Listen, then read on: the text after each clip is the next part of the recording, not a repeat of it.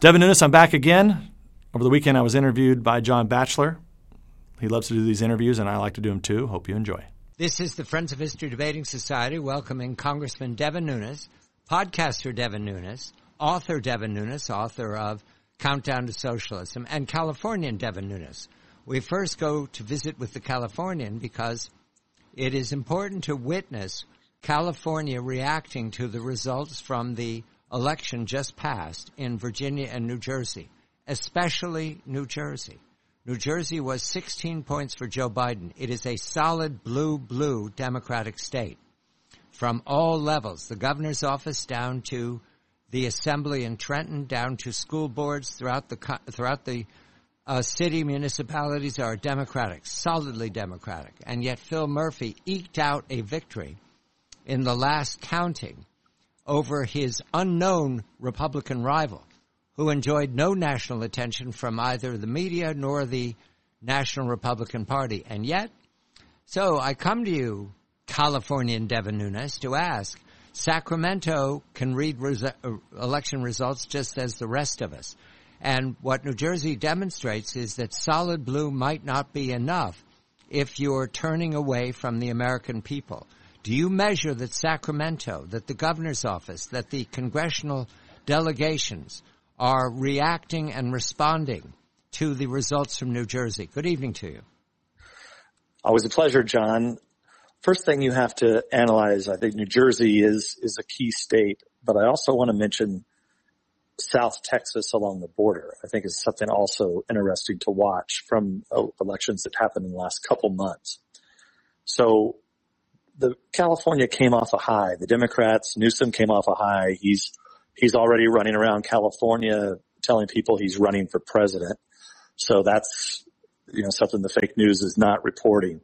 So they came off a high. It was a little bit of a different issue because it was a recall, against somebody that they successfully, claim was tied to Trump, and was anti-vax, talking about Larry Elder, who the left called even though he's an African American from Los Angeles, born in Los Angeles, they called him the blackface of white supremacy.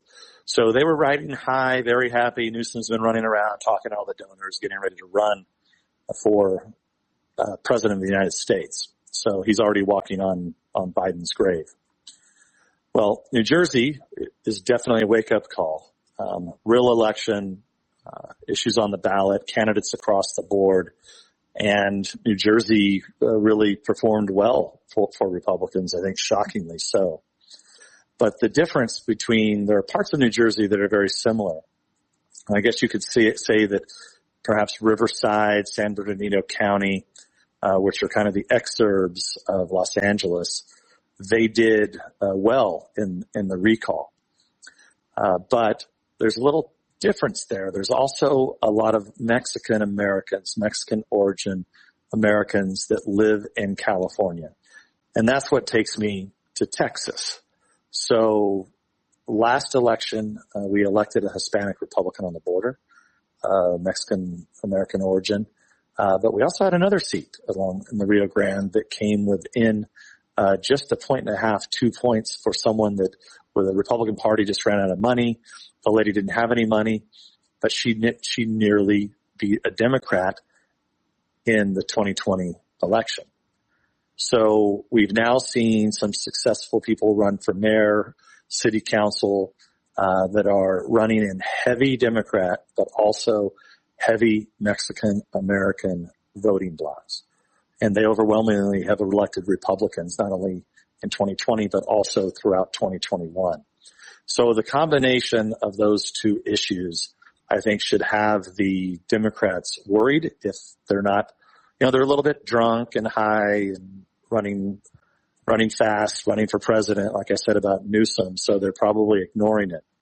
But if the Mexican American vote goes the way in California that it's now going in Texas, you could see some dramatic changes within the demographics and the political demographics of California. So that's how I kind of analyze it right now. Obviously, a lot of it's going to depend on candidate recruitment, but I would expect us to do well where there's heavy Mexican American voters in California if this trend continues, because these are people that are out there doing real things, right? They're driving to work, paying $5 for gas.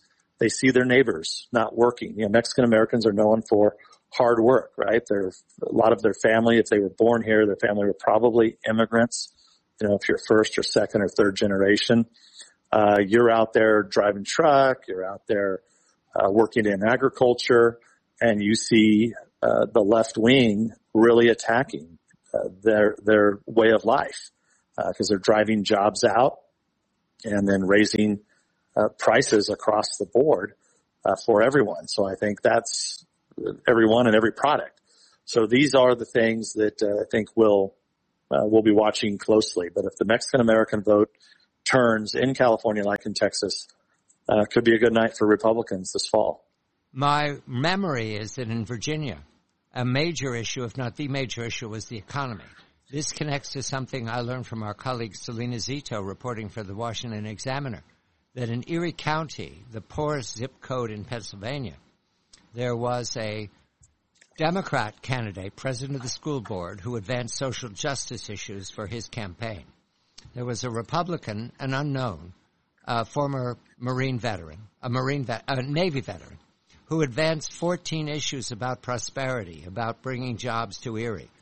And Selena assured me that it was numbingly boring, his 14 points.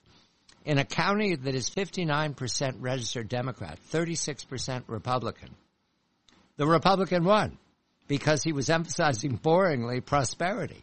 In Virginia, my memory is 1/3 of the concern was the economy. That connects with what you just told me about Mexican-American vote in California and possibly in Texas as well. It's not social justice. It's not the progressive agenda and Build Back Better. It's jobs and inflation. Does that all connect, Devin? It does, and it doesn't look like they're doing anything to turn this around. The Democrats are doing exactly the opposite. They're continuing to try to pass what Biden calls Build Back Better. Most of us call Build Back and Go Bankrupt. He was just a week ago at the climate, worshiping the global warming gods at the climate cult conference in Scotland. Now you've got a bunch of the Democrats are over there at the same conference doing the same thing. So these policies don't look like a way to turn it around, right? If it were me and I was in their shoes, I would say, whoa, Keystone Pipeline got to be back on the table. We got to get this oil flowing. We got to get gas flowing. We got to reduce the cost of gasoline. Not trying to pass legislation that's going to continue to push towards going to tax gas and oil here in the United States, and at the same time, it's going to push people to do more and more renewables. These are losers. The states that have went to renewables are losing badly, like we've talked about several times on our podcast here, John. That they love to, brag about how great California is, but California, we're paying arguably the highest price for gasoline in the domestic continental United States, and definitely at the top tier for electricity. So none of this is working, and continue to see major companies move out. This is just not a long-term winning strategy for the Democrats, and I don't see how they're going to change it in the course of the next year. So, if they can get gas back down to, average of $2.50 like it was, they might stand a chance if they can drop the inflation numbers, if they could fix the supply chain issues, get the ships dropping off things at the port, getting them turned around in a normal amount of time. But they're just not doing policies or fixing policies that would change the trajectory here. So I wouldn't want to be in their shoes right now, but look, we're a year away from the election. The results from Virginia, were you surprised, Evan? Were your colleagues surprised by a state that had gone 10 points for Joe Biden 1 year ago, and a governor, the candidate for the Democratic governorship, had been governor as recently as 2018? He loses to an unknown in the party. Was that a surprise to you? Definitely. I mean, it looked like that we had a real shot in Virginia. Virginia has really changed over the course of the last several decades because Northern Virginia, kind of funny, but a lot of leftists have fled Washington, D.C. and Maryland to Northern Virginia. What for? Lower tax, better jobs, you can live better, more affordability. Well, in the last few decades, they've managed to try to turn Virginia into Maryland. And so I think what you have is kind of Northern Virginia, extreme left wing versus the rest of Virginia. And one of the factors there was, at least, from folks that I talked to, is the African American vote in Virginia did not turn out. And also, I think Youngkin did fairly well with the African American vote. So you take that coupled with traditional old school Virginians that have been there forever versus the leftists who have moved into Northern Virginia. They just happened to they just couldn't get out their typical vote. And Youngkin won, pretty handily, even with the late votes, but, he was up by a lot early. And of course they closed the gap. And I guess as the joke goes, it was the ship sitting off of Long Beach that had the ballots in them, that they just weren't able to get them in time, by election day. Podcaster Devin Nunes and author Devin Nunes of Countdown to Socialism, and Californian Devin Nunes, Californian commenting on how California interpreting the results from New Jersey, Deep Blue, and Virginia, formerly Blue Blue. We're going to turn now to Congressman Devin Nunes when he was chair of the Intelligence Committee. That was the critical years of 2017 and 2018 following the 2016 victory of the Republican Party. And what he measures of the Durham investigation, now indicting the second of the players from Russiagate, a man by the name of Igor Danchenko. This is the Friends of History Debating Society. I'm John Batchelor.